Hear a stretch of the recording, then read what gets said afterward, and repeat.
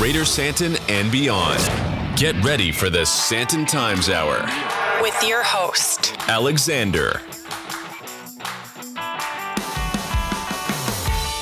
Welcome, ladies and gentlemen, everyone in between and beyond. This is the Sandton Times Hour on Mix 93.8 and also available on all good podcast platforms. I'm Alexander Leibner, and this is edition 126. We're into week 32 of 2023. And let me welcome you to August, Women's Month in South Africa. And I'm excited to be with you once more. If you would like to send through your comments, your questions, your feedback, well, you can do so throughout the show or sometime this week, whenever you get some time. You can use the email address editor@sandtontimes.co.za, or you can connect on social media @Sandton Times, or visit the website www.sandtontimes.co.za. And if you're listening live on Mix 93.8 and not at a later stage on the podcast, well, the Mix FM WhatsApp line is open on 084 822 0938. 084 822 0938, and I think a lot of you have already saved that onto your phones, which makes it a hell of a lot easier to use. A special welcome to everyone listening in Johannesburg and Pretoria, across South Africa, or anywhere else in the world, online or on air, wherever you are. I'm happy to report that all is well in Sandtonland, and as many of you who listen regularly know, that I'm always joined by my trusty left hand, Vincenzo. Buongiorno. Yeah. No, that's about as much as I know. My Italian hasn't improved much over all these months that we've been working together, but we'll get there. I think I'm done with winter, though, Vincenzo. I think I could really do with a bit of spring or some summer. We were going to have to just hang in there for another couple of weeks. I said 1st of September. Somebody said to me the other day, no, that first week of September is still cold. There's always that last cold front that we get before we really get into the warmer months. So, yeah. Let's hope for the best. Another busy week in the Sandton Times diary, but I did manage to join a preview of a screening of a movie that'll be hitting our cinemas in South Africa in about 2 weeks' time. It's called The Sound of Freedom, and it is truly a heartbreaking yet important movie.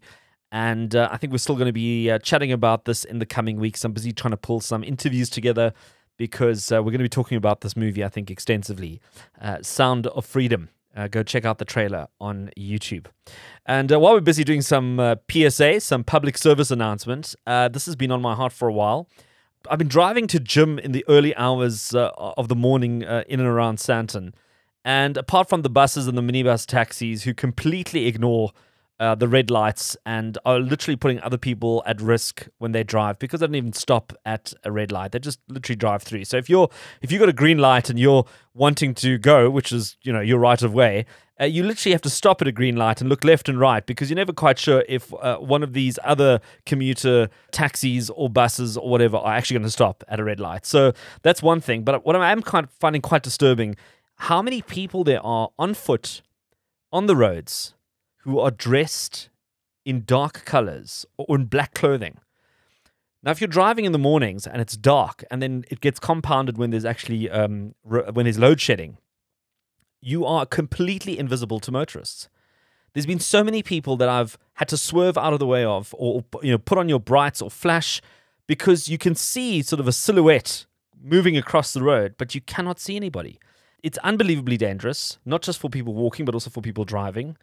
And if you're one of those people who walks in the morning, who has to get to work early in the morning, and I mean, especially because in winter now, the sunrise is a bit later, sunset is a bit earlier, please try and wear some bright colors, even if it's a bright hat or bright shoes or something bright, or just wear bright clothing altogether. Or if you work with people that are in the office with you or that work for your company, and you can put out a bit of a message, it is so critical, because I'm just so concerned that at some point something is going to go horribly wrong, because it's like ghosts. It's like you're invisible in the dark. And I think wearing some bright colors when walking on our roads, and even if you're jogging, if you're doing some early morning exercise on the roads, it'll really make a difference. Maybe even get one of those head torches, or you get those reflector bands. I mean, there's many cost-effective solutions to try and do that. And it could save more than one life. Coming up on this week's show, if you enjoyed the occasional gin and tonic, then you will be well familiar with a renowned label in South Africa. And I look forward to chatting to the founder, who's all the way in France at the moment, and we're going to be talking a little bit more about what's happening with that particular Spirit. Then he's the CEO of one of Germany's leading motor vehicle brands here in South Africa, and I'll be catching up with him on the occasion of a major milestone that they're celebrating, so stay tuned for that. And finally, I wrap up the hour with one of South Africa's most well-known female voices. This and more is coming up shortly. It's time to get the hour going with a bit of music first, and it's going to be a classic. Take a listen. Promote your brand. Advertise your business. Our audience could be your next client. Contact the Sandton Times today.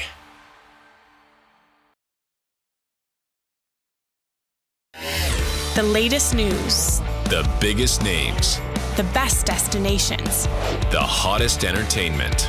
This is the Sandton Times Hour. This is the Sandton Times Hour on Mix 93.8 with Missing by Everything But the Girl, the Todd Terry remix. Takes you back to the 90s, doesn't it? But it's an all-time classic. It's time to take a look at your headlines for this week.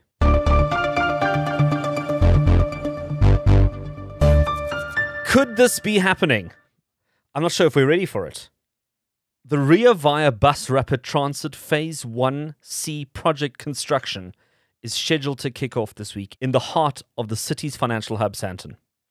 After numerous stops and attempted starts, the Johannesburg Development Agency, on behalf of the City of Johannesburg's Transport Department, is undertaking the hopes to elevate public transportation. Now, initial construction was due to begin in the second quarter of 2021, and that was for a projected period of 10 months. Then an 18-month construction project of the final Ria Vaya station in the Phase 1C route was scheduled to commence on the 17th of October, 2022. And now, this week, could be it. We might finally see the dormant bus stations in and around Sandton Central coming to life. Well, if you want the full details, well, they're up on the Sandton Times website, and how the construction will affect traffic flow over the coming weeks and months. So if you're in and out of Sandton Central on a regular basis, just check this out, because there's a couple of roads that'll be affected, and you might have to just rework your regular route a little bit to avoid that and to not have any frustrations. Then FlySafair is expanding its network. They announced the addition of Harare, Livingston, Victoria Falls, and Maputo to the regional routes that they look after. So if you're planning your holidays, well, this is certainly good news. And Johannesburg-Harare flights, as well as flights to Livingston, are live, and you can book those and you can make that happen. And then Johannesburg to Victoria Falls, which is a little bit different because that's on the Zimbabwean side. So Livingston is Victoria Falls on the Zambian side, and then Victoria Falls is on the Zimbabwean side. Couldn't be a little bit confusing. And also the Johannesburg to Maputo route. So Johannesburg to Victoria Falls, Zimbabwe, and Johannesburg to Maputo in Mozambique. That only kicks off on the 3rd and 5th of October, respectively. And they've also added the Mauritius and Zanzibar routes some time back. And let's be honest, you know what? Every little bit of competition we can get into the market, it hopefully improves prices, it hopefully improves customer service, and all those good things. So I think that's a worthwhile thing to note. And finally, Storage Property, South African self-storage property real estate company, is setting up a major modern self-storage facility on Sandton Drive in the heart of Sandton, and construction on that will start this November, and the building is scheduled for completion in early 2025. Well, let's park those headlines right there for this week. If you enjoy your South African gin, you'll be well familiar with Musgrave Gin, best known for releasing the first pink gin way back when, and I'm thrilled to chat to the founder of this award-winning spirit. I'm joined by Simone Musgrave right after the break. You're listening to the Sandton Times Hour. Did you know that 1 in 5 girls drop out of school when they reach puberty because they don't have the means to manage their monthly menstruation? Rudder MyPad is a girl's solution to staying in school. It's easy to use, cost-effective, with unique and very cool designs. Rudder MyPad is sustainable and durable with a lifespan up to 5 years. Visit rudder.co.za to sponsor a girl, a school, or to place an order. Empowering young women, my choice, my future, my life, MyPad. The best of talk and music in 1 hour. This is the Santon Times Hour. This is the Santon Times Hour on Mix 93.8 and available on all good podcast platforms wherever you are in the world. And as we get this week's show on the road, it's Women's Month, it's August, and as we do celebrate that in South Africa. And I thought, well, it's a great opportunity to chat to some of South Africa's most accomplished and successful women in business and sport and entertainment, wherever they are. We're going to try and get them on over the next couple of weeks. And one of them is joining me now. And if you're into the odd gin and tonic, well, you might know her product very well. You might be familiar with Musgrave Gin. It's probably one of our best gins in South Africa, and it's done exceptionally well. I'm sure Simone will fill me in. But here she is, the founder of Musgrave Gin, Simone Musgrave. It's great to have you on the Santon Times Hour. Thank you. Thanks for having me. It's a great month to celebrate women. Absolutely, with the gin and tonic. Absolutely. Now, Simone, one of the latest developments and something that's actually happened quite recently is that you've actually moved out of Musgrave Gin. So the only thing Musgrave about the gin is the name on the label. Absolutely. It was actually what I intended to do when I started Musgrave. I always said I wanted to build this to sell it. And I knew that, I like starting things. And then when things get, then I'm looking for the next thing. So that was always my intention, and I've managed to secure the deal. So that went through a month ago.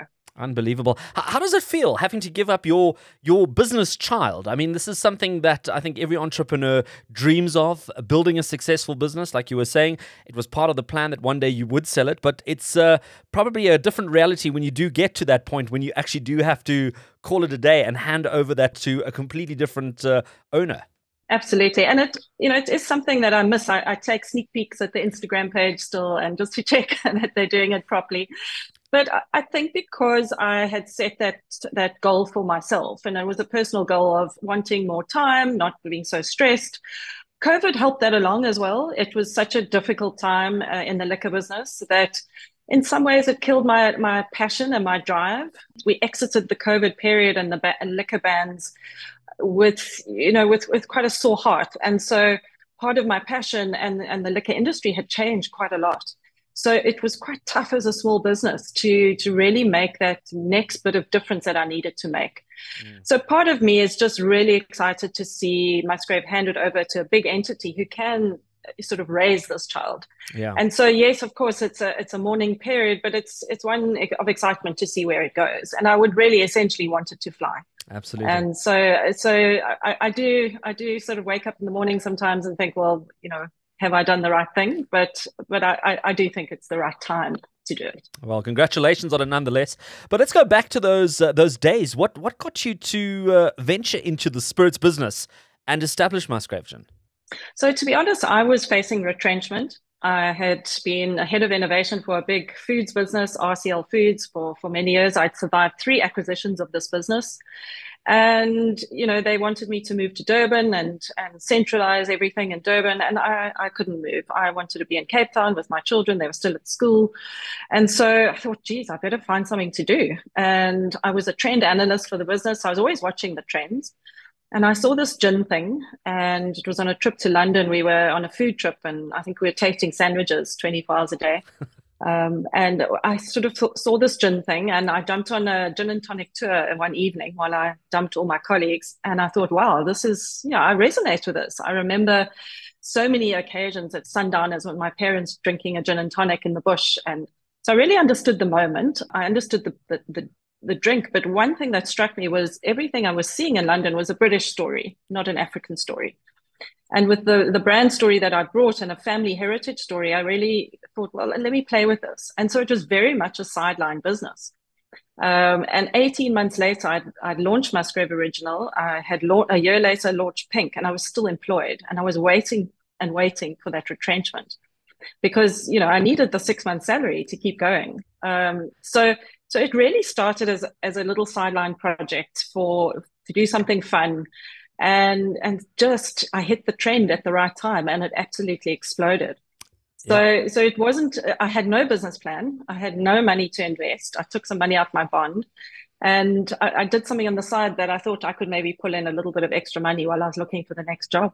Amazing. I think there's a lot of MBA candidates that are busy scratching their neck and having a bit of an anxiety attack. No business plan, money from the bond, but that's sometimes some of the best businesses, how they start. And I mean, you mentioned it. I mean, you hit Musgrave Gin when the zeitgeist was right for gin, because gin up until a certain point was considered like a bit of an old verkrampfte sort of drink that you would drink, if you went on safari or, you were over 80 and needed a tipple in the afternoon. And suddenly it became the super trendy craft thing that even anybody in their 20s and 30s was drinking, with a bit of cucumber and a bit of blueberries. And that's kind of when you entered the market. But yet it suddenly became a very crowded space, because everyone who had a bathtub or who had some juniper berries in their herb rack decided they're going to start making gin. How did you decide to strategically position this brand in the market? I mean, where did you get that insight from? So having been in fast-moving consumer goods for most of my career, I was very aware of product. And so I'd been working on things like Omar Rusks and Yum Yum Peanut Butter and some of these brands that, are very much household names. And I just had this need to do something a lot sexier than peanut butter. And so I decided that whatever I was going to do with the gin would be high-end, a luxury brand.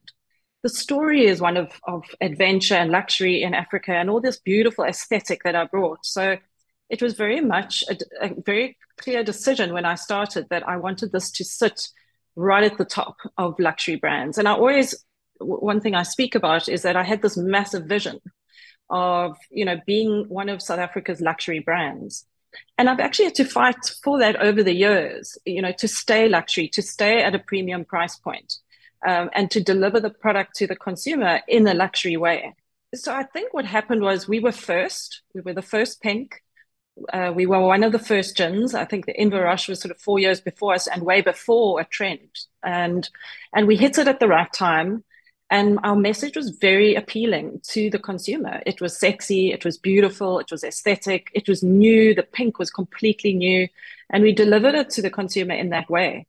So I think there are many factors, and there's a lot of luck and timing to this as well. I really do think that the guys who launched a couple of years after us, and there's over 500 craft gins, and they are struggling now in the market. They were just later. They were too late, and so I think being first, you have that foothold, you have that advantage always when you're first. Yeah. I mean, it's also a bit of a double-edged sword. I mean, the gin was also named after yourself. I mean, you were the brand, and the brand was you, and the gin kind of almost becomes synonymous with Simone Musgrave. And on the one hand, it's great because you become the face, the spokesperson, and I think it's something that you handled unbelievably well. And I think that's probably also, I would like to say, part of the success of the gin was I think that you also became a very accessible, very engaged, very out there promoter of your own gin. But I suppose when you then have to exit that gin, it also then becomes a bit of what is Musgrave Gin without Simone Musgrave?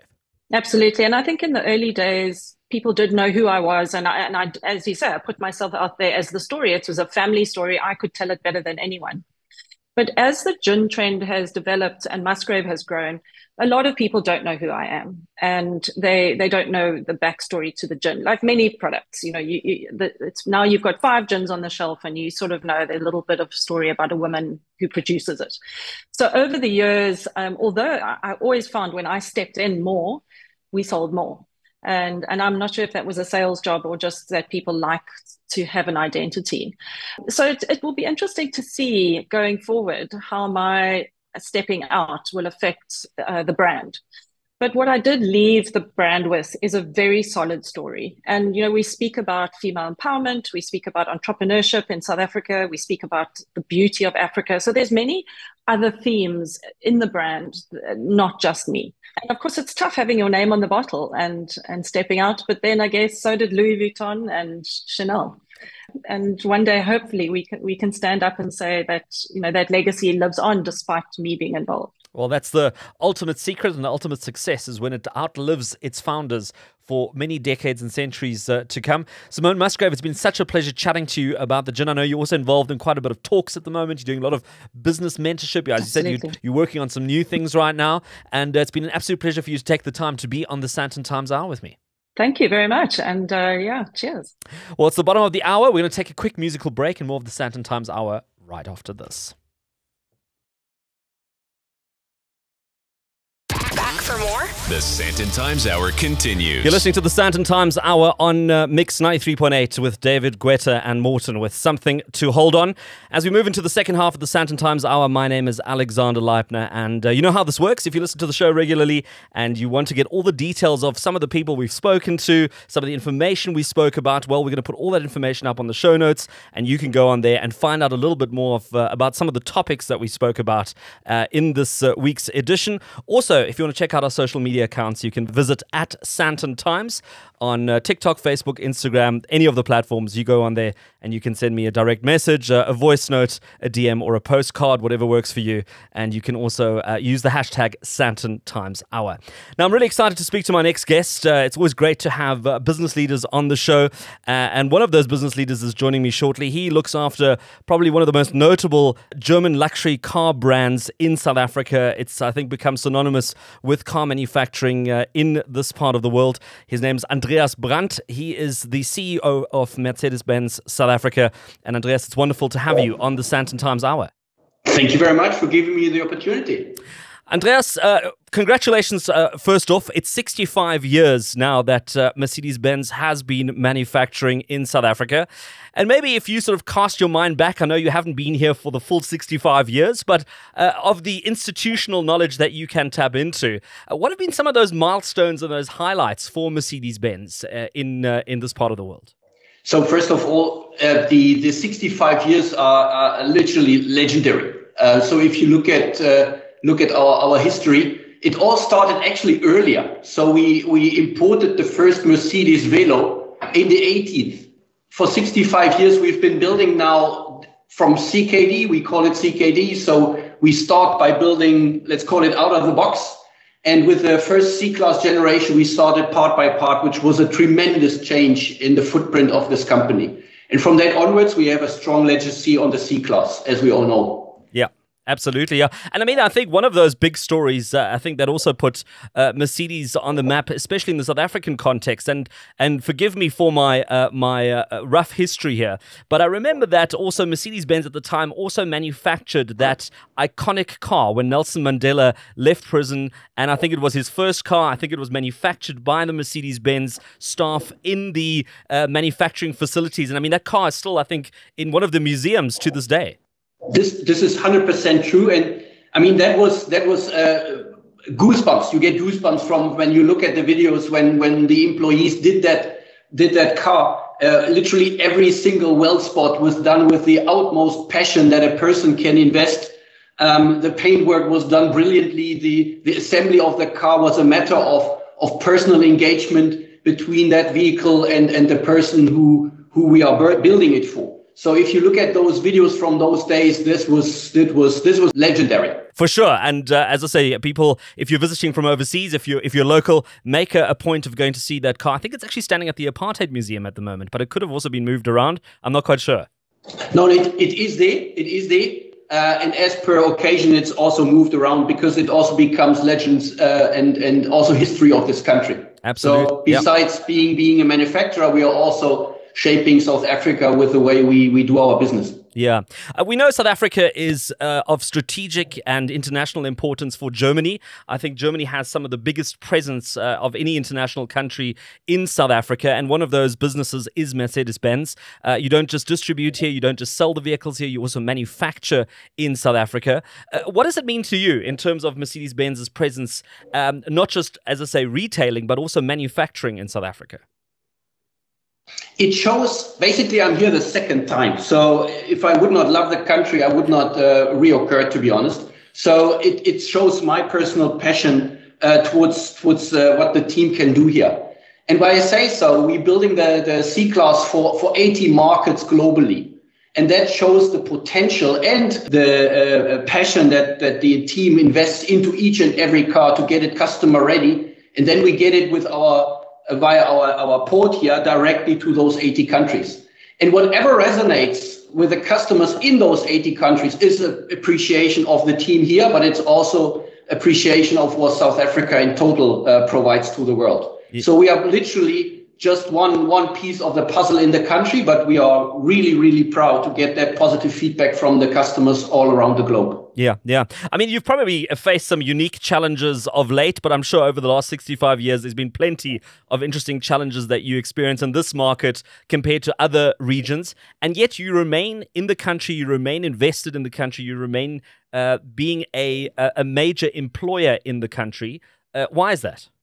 Sometimes we seem to forget what was just recently announced. We, for this generation of the C-Class, we invested 13 billion rand into this facility, including our suppliers. So we have to keep that in mind. This is really really appreciating the footprint of Mercedes here in the country from a manufacturing point of view. So by doing that, we showcase that we really believe in the strength of this country. Do we have challenges? 100%. We feel that we are getting in the right direction, but we need more action in those topics that we probably touch later. But nevertheless, we showed our strong commitment to South Africa by investing those 13 billion. We are showing that with a C-Class exporting to 80 countries, we say that we are globally relevant. And now we have to tackle our challenges to ensure our future. I mean, if I had to ask you your most successful car manufactured in South Africa to date, I have a strange feeling it might be the C-Class. Is that one of the biggest selling vehicles for Mercedes-Benz in the region? We must be a little bit more precise. The footprint here only gets rather smaller portion back into South Africa. And our portfolio is always oriented on the customer demand. So if the customer is looking for a Maybach, we will supply him with a Maybach. If he's looking for an AMG, he gets that. But there is an appetite for the C-Class. But as usual, as a production manufacturer, you always want more. I mean, if you had to cast your mind back in terms of the manufacturing process, how has that evolved over the years from when Mercedes-Benz first started? And what kind of efficiencies have you brought in over the years? Yeah, if you look at the first milestone was going from a CKD plant, which is basically pre-assembled, and then complete the vehicle in a country, to a part-by-part operation. With that step, it was a significant increase in the technology that we are getting into car manufacturing. And if you see gradually moving along, every generation was edge cutting. And now the 206 topped up the 205, which is the last generation. So every generation of C-Class has innovations, and with all the innovations comes technology, and we are on top of it. Well, look, without assuming too much, but I'm sure there's a lot of discussion and a lot of debate about this move now from the petrol engine or the diesel engine into the hybrid space. A lot of debates around electricity, around electric vehicles. What's keeping you up at night when you start thinking about this topic and making that transition? It's an excellent question. I think everybody who is in the industrial footprint has that maybe sometimes headache, sometimes passion, but nevertheless, we have to face it. So we, as a Mercedes operations, we already have since 2016 the so-called hybrid technology, which merges the combustion engine to a full electric car. Literally, you can run full electric with a hybrid. So we are already since 2016 participating in that market globally. With a new C-Class, with a 63 AMG, you have a performance hybrid, which is even blowing performance to a completely different level. That covers today and tomorrow, because the 206, the current C-Class, has a certain life cycle, and we're rather at the beginning of it. Do we have to act now towards the vision of 2030 on a full electric car? Definitely. Where is that beauty in that space? It's definitely the electric mobility component that we need for that time. Because most of us import engines. So let's question that status quo for the battery electric vehicle. Why can't we go into industrial footprint of battery electric mobility in total? And that's the question that the automotive industry is currently exploring. Not only Mercedes, but all of us. And we make good progress, but we need now specific actions to move in that direction. Andreas, where would you say is that the tipping point now? Is it a matter of setting up the charging infrastructure? Is it a matter of demand? I'm sure you're sitting in between two chairs here right now in terms of getting people into electric vehicles, but then people also saying, well, where do I charge it? And where, how do I keep it going? I try to answer it the other way around. If I put myself into the shoes of a customer, what does he or she needs? He needs a proper luxury car. tick in the box. We can provide it, and we already do, with a certain willingness to pay the price for it, to literally get the car. The second thing is, where do I charge it? Because my petrol station is not my friend anymore. So I need to find a proper grid that supports my charging. But if you look at your personal view, how do you move your vehicle? Usually in most days between the place where you live and the place where you work. And these two locations need to be properly set up. So we offer solutions for charging at home. The companies and the employers need to embrace the topic of charging at work. And the third one is when you're going cross country to meet friends and make your holidays. And that's where you charge, let's call it on the run. So these three items are crucial for a good customer experience, coming from a brilliant car over to charging and then the whole ecosystem around that. Yeah. I mean, you've got, obviously a bit of timelines in terms of when you're hoping this will reach critical mass. What are your thoughts in terms of South Africa reaching that point where we start seeing maybe more electric vehicles on the road than petrol vehicles? Yeah, we have a very ambitious sales approach. I think Mark mentioned that he wants to have in 10 years a significant, substantial increase. I'm rather looking at the whole globe with our manufacturing footprint, and that's a lot more complex because there are 18 markets moving into that space of electric mobility, all at their own pace. So South Africa, quite a good view.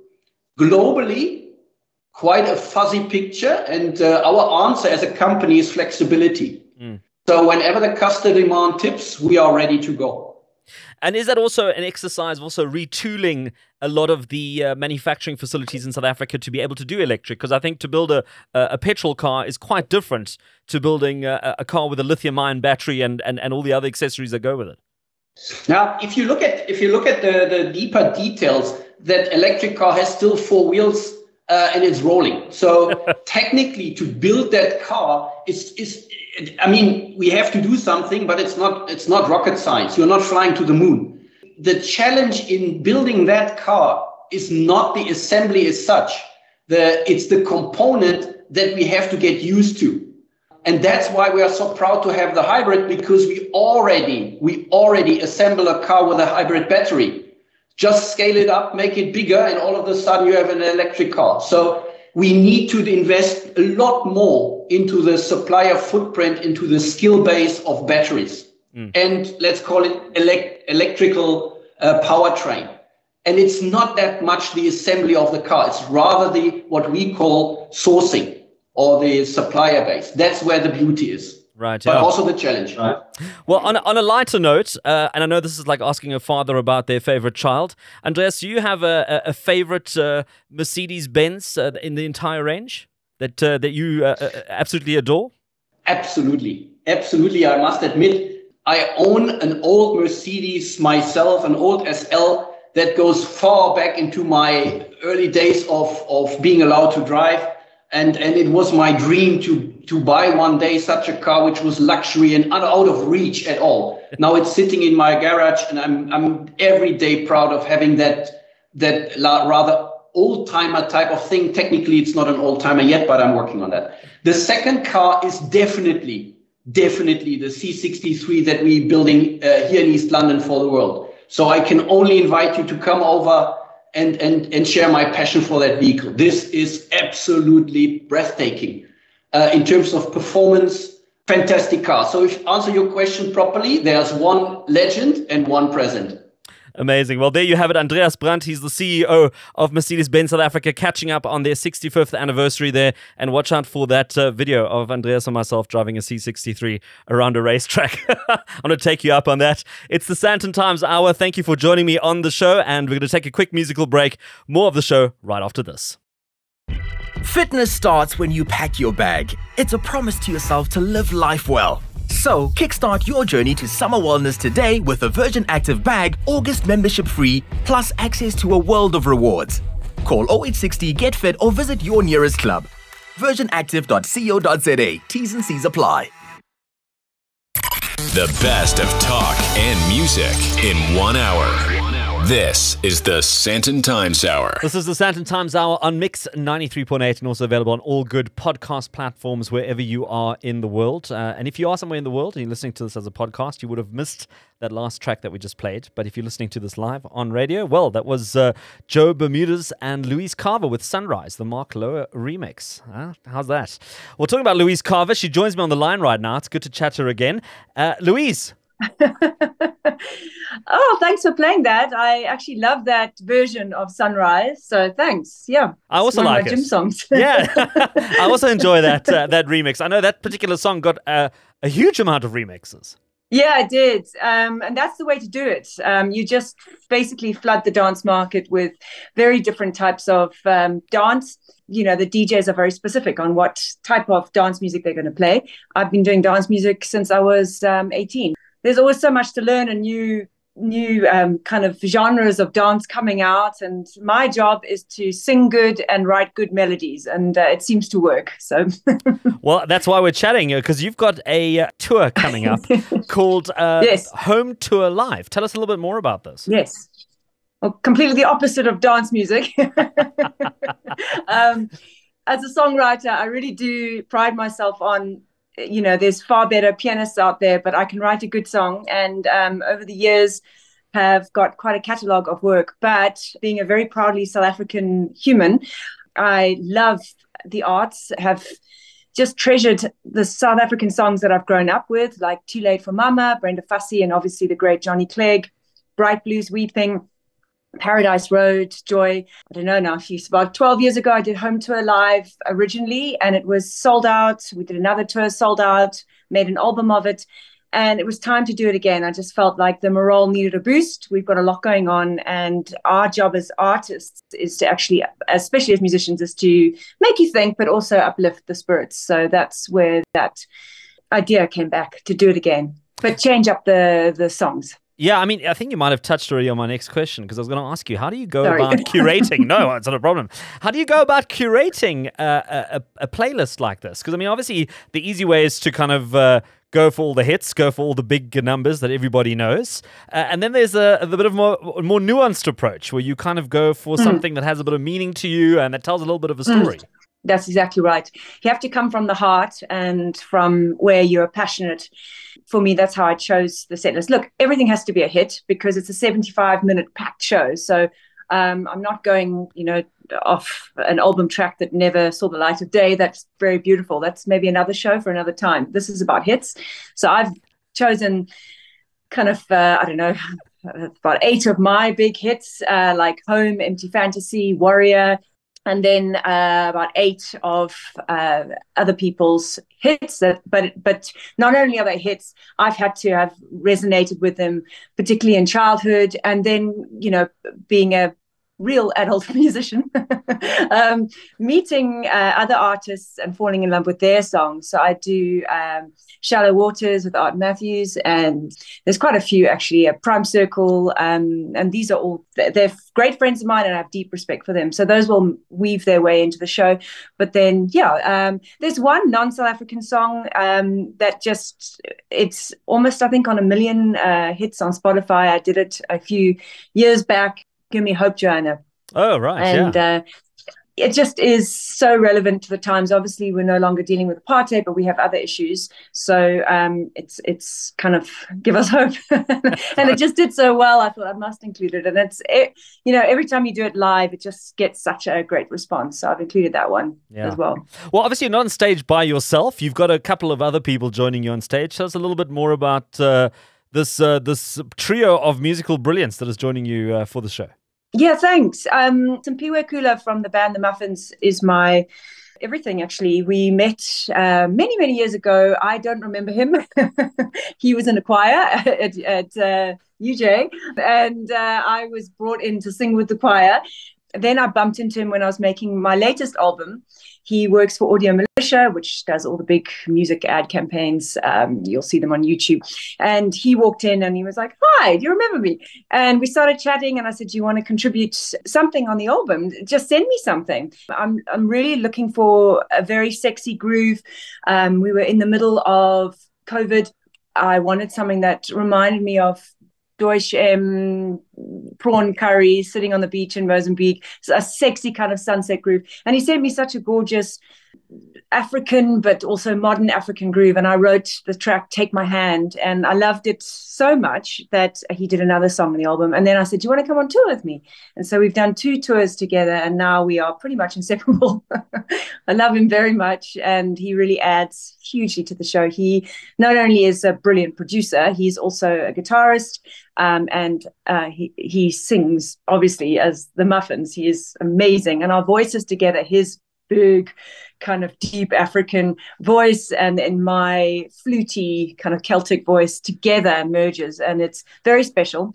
So we've been doing that for almost 2 years now, traveling around the country, and I thought for this I needed a percussive sound, so I just called up the best guy, and I've got him, Kenny Williams, and he is just brilliant. So we're a trio of seasoned musicians that are very excited to do the show. Oh, tremendous. Well, if you're keen to go see Louise Carver and her trio of brilliant musicians, you can go watch Home Tour Live. It kicks off on the 2nd and 3rd of September in Johannesburg, and then actually moves around the country. I mean, some of it's almost international, Paternoster and Krugersdorp. I mean, I almost feel like you need to get a visa for that. But for the rest of it, there's also Durban, Cape Town as well. We're going to put all the details up on the santontimes.co.za, and you can get all the details there about Home Tour Live. And Louise Carver, it's been such a pleasure chatting to you. Thanks, Alex, and I really appreciate the support. And that's it for another Sandton Times Hour on Mix 93.8, and always available on all good podcast platforms wherever you are in the world. If you want to get in touch, you can email editor@santontimes.co.za or connect with us on social media @SantonTimes. And also visit the website www.santontimes.co.za, and feel free to send through your questions, your comments, your feedback, and your input. All of those are always welcome. Thank you to all my guests who made time to be on the show this week, especially you, Vincenzo, as well. You've always making time to be on the show, funny enough, every single week. And then also thank you to the Sandton Times team as well as everyone on Mix 93.8. And of course, thank you to you, our fantastic audience. And let's connect again next week.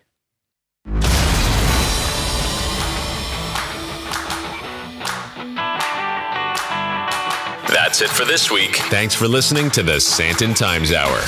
And if you enjoyed it, be sure to share it.